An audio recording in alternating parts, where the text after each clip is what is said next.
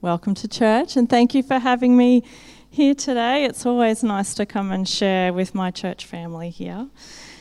So I was preparing to preach on another topic for today, so I've been thinking about that for quite a few weeks now. But when Kirk was talking last week, I began to feel really uncomfortable as he was preaching, and I thought, well, that's probably something that I should look at if I'm feeling really uncomfortable here today. So what he was talking about was new beginnings, specifically hope, and the reality of life when hope is dashed or delayed. Now, the reason I was so uncomfortable is because I've been travelling alongside a lot of you for a long period of time now here at the Vineyard, and that's been over a variety of challenges and circumstances that have just been really hard. And many of these things have remained unresolved for you or just didn't eventuate in the way that people's hearts were wanting. So when Kirk was talking about and inviting us into hope last week, I was just acutely aware as I looked around the room of this reality and how that might be affecting some of you as he talked this through. Because when hope hasn't been actualised in your life, it's kind of really challenging to continue to hold hope. So things like jobs and careers haven't materialised as people were wanting, family members lost before we were ready, relationships didn't follow the path that we were longing for, health issues haven't been healed, so many things. So I was really feeling for you guys and how the concept of hope sits in hearts that are tired and sore and aching and disappointed and angry. So as I started to ponder on this, I started to think about, well, where does hope sit when we pray and we plead and we ask for God for things and we converse with him about our deepest hopes and they're just not realised? How do we retain hope and faith when prayer remains unanswered? Kirk said that the cross and resurrection is supposed to make a difference in our life right now, not just in our eternal existence, which is absolutely correct. But what does that look like in daily life? We say it's hard when hopes and dreams don't work out, but it's actually devastating when that happens.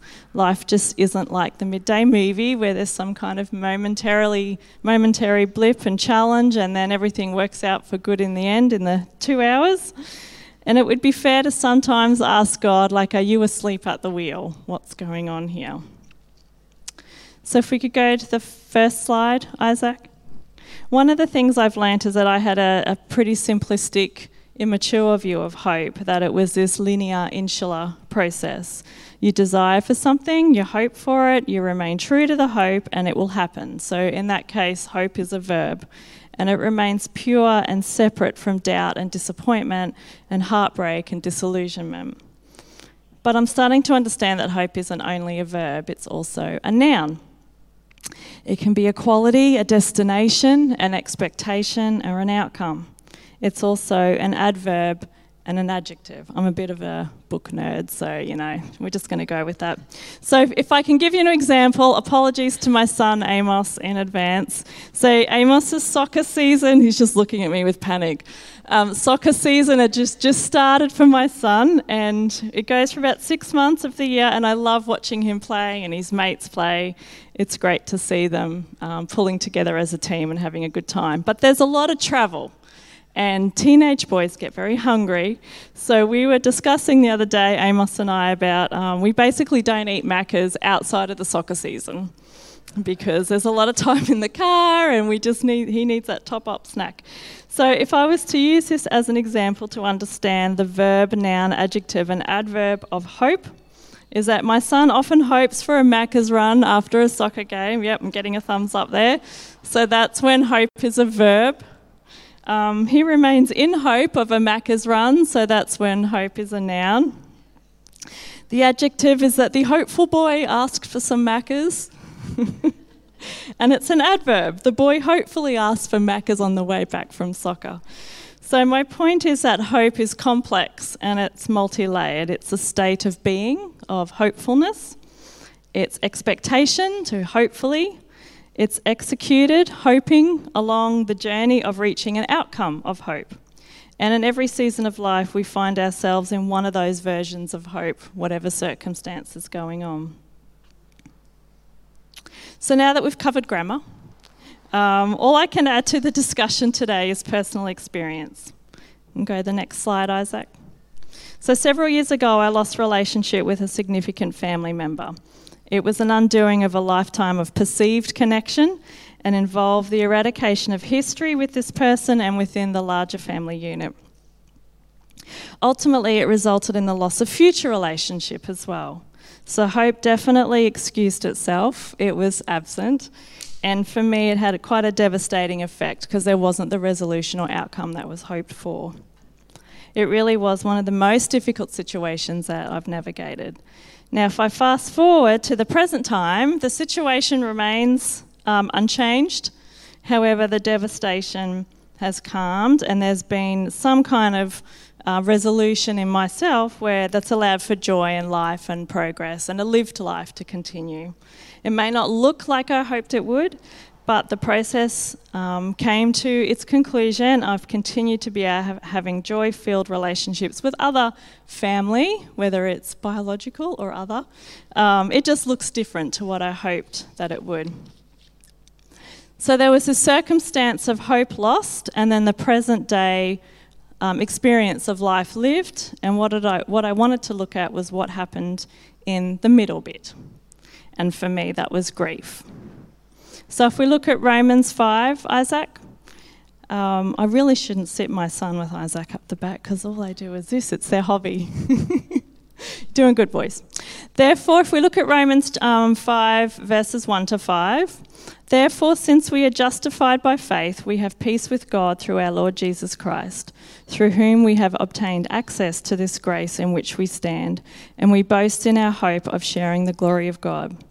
And not only that, but we also boast in our sufferings, knowing that suffering produces endurance, endurance produces character, and character produces hope, and hope does not disappoint us, because God's love has been poured into our hearts through the Holy Spirit that has been given to us.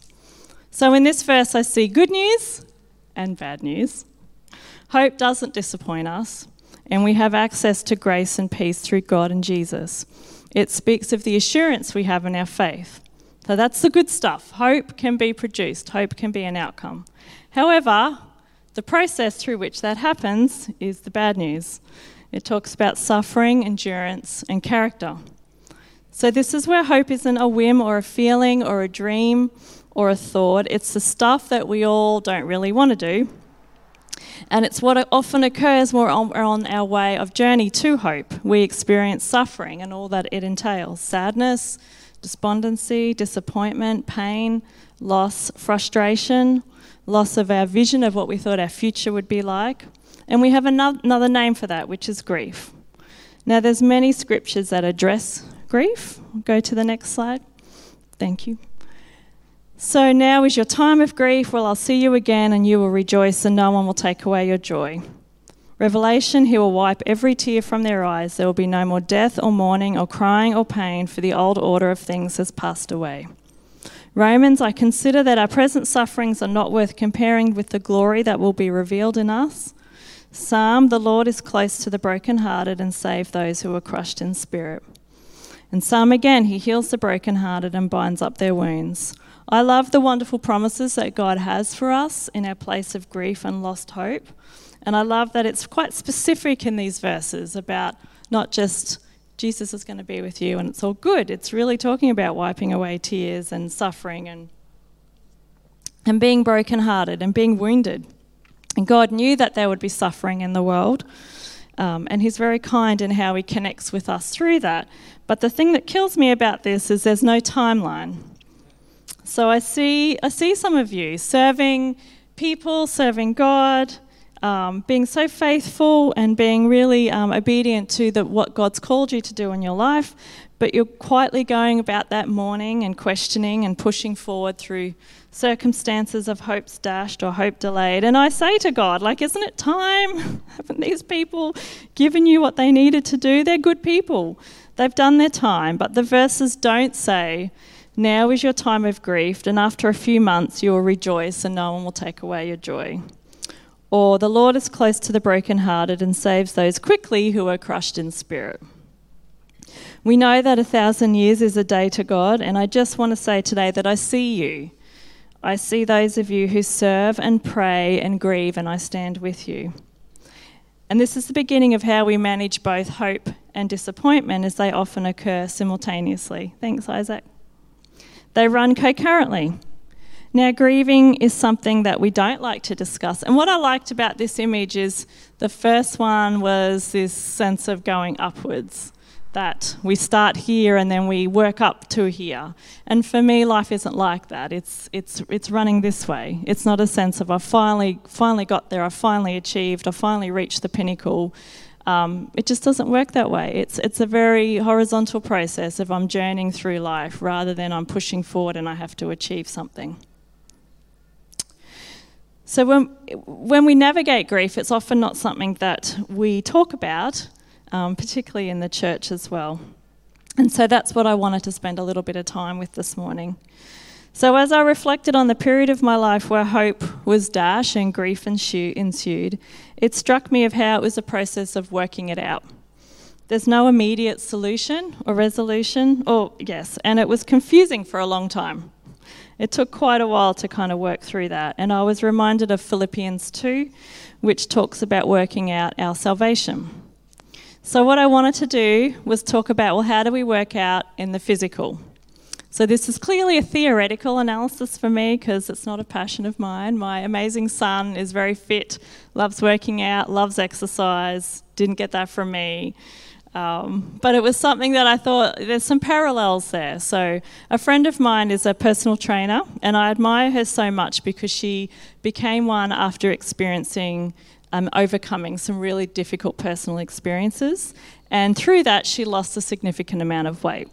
So she learnt so much from that experience that she developed a love of fitness. She trained as a PT, and now she has a business in that. And it's not just about losing weight for her, it's about breaking all sorts of mindsets and patterns and habits. And interestingly, her ethos revolves around bringing freedom to people, and she very much accepts people as they come.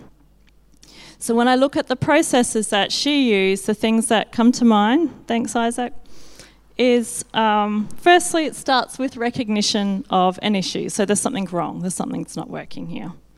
Secondly, it looks like you need direction, you need research information, and that's what she does. She provides new information and knowledge for people. Thirdly, it's action. So if you change nothing, nothing changes. So it's looking at changing habits and beliefs and practices, and obviously with losing weight, it's about input and output. Fourthly, there's pain involved, quite a lot. Fifth is, I guess, the hard stuff. There's repetition, there's endurance, and there's time before there's actually change. There's more pain, again. There's failure and discouragement. So often people have this journey where, again, it's not this kind of straight process. It takes all sorts of pathways in that. And lastly, there's partnership. So what I wanted to do was just talk through that and how we work through grief and maintain hope. So firstly, it starts with recognition of an issue. So recognise your grief. Often in church we believe that if we doubt God or if we're disappointed with him, that makes us bad Christians. I don't even know where people get that from, but we judge ourselves because we doubt God. We minimise and we deny it, which potentially means that we're actually denying ourselves of the opportunity to heal. So let's stop doing that. Instead, let's acknowledge our disappointment and our pain and our dashed hope and invite God right into the middle of that circumstance. Secondly, we need direction. We need some information of how we do this.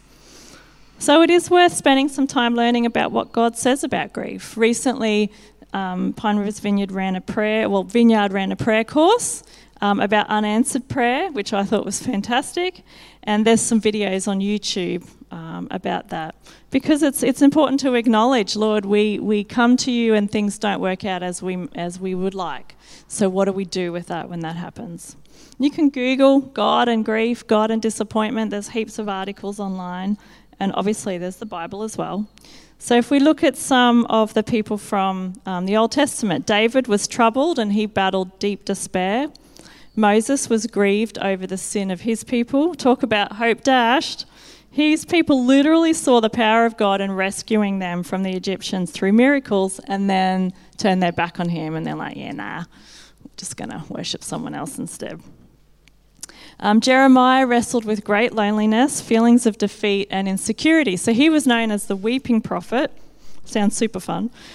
He suffered from constant rejection by the people he loved and reached out to. So God called him to preach, yet forbid him from marrying and having children. He lived alone, he ministered alone, he was poor, ridiculed and rejected by his people. And so in the middle of it, he displayed great spiritual faith and strength, and yet we also see his honesty as he wrestled with despair and a great sense of failure. In Jeremiah 20, there's a verse, "Cursed be the day I was born. Why did I ever come out of the womb to see trouble and sorrow and to end my days in shame?" So again, someone who saw great miracles and evidence of God, but also worked through his grief in the middle of that. Elijah was discouraged, weary and afraid. And in fact, in 1 Kings 19:4, he said, "Take my life, I'm no better than my ancestors." Incidentally, after he said this, he had a nap and a snack and he felt much better. So the food and drink was brought to him by an angel who said, "Get up and eat because the journey is too much for you." So never underestimate the power of rest and food, people. Anyone with toddlers will know that. I think there's a whole sermon there about how to live life well, particularly when the journey ahead is too hard. God knew it was going to get real for Elijah and literally filled him up and got him to rest before things got rocky. So thirdly, we're talking about action. So this speaks against the passivity of pushing aside your disappointment in God and in life, and it's about inviting him into your process. What does that action look like? It's different things for different people. So if we look at changing input and output, it's speaking to what are you feeding your mind and your heart and your soul? How do you spend your time? It's about how do you have practices in your life that nourish you in whatever that looks like for you. Changing habits is around working on negative thoughts. Like our thoughts are so incredibly powerful, and there's so much science around our brain and how we can fall into negative thought patterns. It doesn't make you wrong or bad for having them. It's about how do we work ourselves through that moment and talk ourselves through that. Practicing gratefulness. Sometimes it's about seeking counselling. It's just being proactive in the things that feed you spiritually and emotionally and physically. The food. I think that's a big part of Vineyard.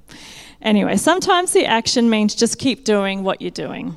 So whether that's keep connecting with people that encourage you, keep connecting with other believers, whether that's one-on-one, corporately here at church, keep worshipping in a way that works for you, and keep pursuing relationship. In isolation is where the most damage is often done, when we isolate ourselves from others. Action can also look like intentional rest. That's really important as well. So fourthly, pain is unavoidable, and that's the suffering bit in Romans 5. We all try to avoid it, but it needs to be felt in a healthy way. So many behaviours and habits of us is about numbing ourselves from the pain of the dashed hope that we have. We use anything to deal with our grief, whether that's Netflix binging, food, busyness, alcohol, relationships, gambling, exercise, work. Anything that stops us from feeling pain and disappointment is often what we fall into. Now, obviously, we're going to have days where it's kind of important to disconnect and chill out a bit from the intensity of our feelings. But if that becomes your daily practice and your only response to grief, it often doesn't lead to positive things. So feel our pain. Number 5 is the bit that none of us like, which is repetition, endurance, and time. Now, when you're working out physically, there's a variety of exercises, so I hear, to build up muscle and strength, but essentially there's a repetition aspect to what you're doing. And when we're working through our grief and when we're grieving our grief, repetition's really important. It means doing the same things until we see the momentum. Keep doing the things that you know promote your emotional, spiritual, and mental health. We just do that till the healing starts. We don't do it when we just feel like it. We feel our grief and we keep pushing through anyway. We get up, you leave the house. Keep your social connections, keep praying, keep worshipping, keep turning up to church, to kinship, to groups, to whatever connects you with people. If there's not one that suits your needs in terms of groups, then start one. Because often it's really easy to go, well, this isn't working for me. Nobody else at church likes doing crocheting. Okay. If that's where you are, then find other like-minded people and put your hand up and say, does anyone else want to do this? That's the proactive nature of working through grief, to say no to isolation. So number 6 is more pain when we're grieving. I think that's a constant. And number 7 was failure and discouragement. So all I can say into this is just to remind yourself of God's good story in your life to date.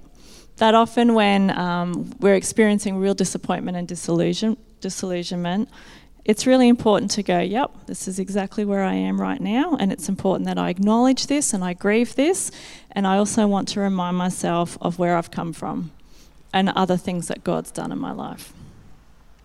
And lastly is partnership. Now, when you're working out physically, it often involves partnering with someone. So whether you engage a formal personal trainer, you have a friend that you meet up with, you go to an exercise class, you get your family involved, it's best done with others to keep you on track and keep you focused. And when we're working through disappointment and grief, you need to find your partners in that. Engage counselling if that's what's needed.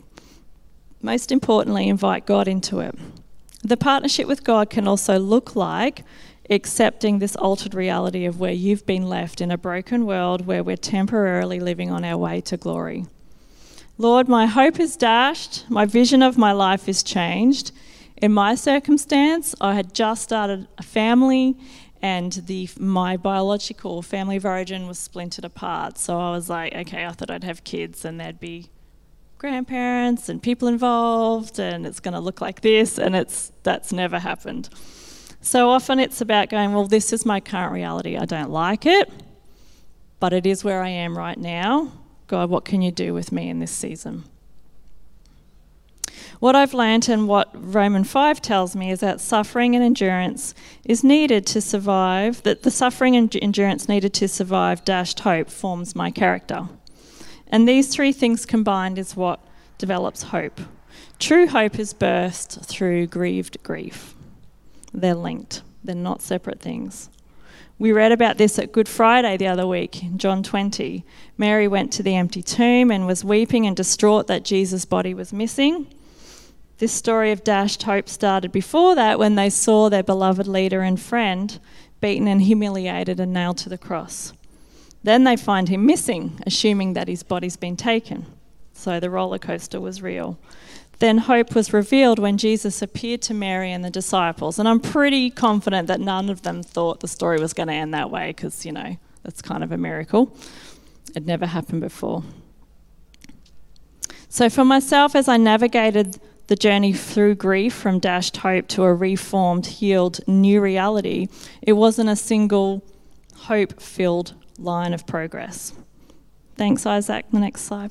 It was a mess. So it was a squiggle of lines with hope and grief and loss mixed together. We need to let go of our vision of hope and new life as simply a before and after scenario. It's not a renovating show where the house is complete and everything is finally the way it should be and it's perfect and it's all as the designer was their vision. It's more about a continually changing renovation project that's got some parts of perfection, some parts where it's kind of shabbily put together but it's functioning, some parts that have been completely discarded because it didn't work or they ran out of time and money. If anyone's watched Grand Designs, you know that story. It's about accepting the reality of where we've landed and continuing to invite God into that reality to bring his blessing and vision to the imperfections and the disappointments and the stalled stories. If there's anything we've learnt from COVID, it's that things change quickly, plans have to be ditched, and a new vision or a new way of doing things hastily put together and is birthed. Ask anyone who's planned a wedding in the last 12 months. There's a Christian author, L.R. Nost, who writes about parenting and family life, and she has this quote that sums it up for me. And when I read it, we need to remember this is a lady who's younger than me. She has 6 children. She's lived with terminal cancer for 4 years. That's completely incurable. So next slide. Thank you, Isaac. So life is amazing, and then it's awful, and then it's amazing again. And in between the amazing and awful, it's ordinary and mundane and routine. Breathe in the amazing, hold on through the awful, and relax and exhale during the ordinary.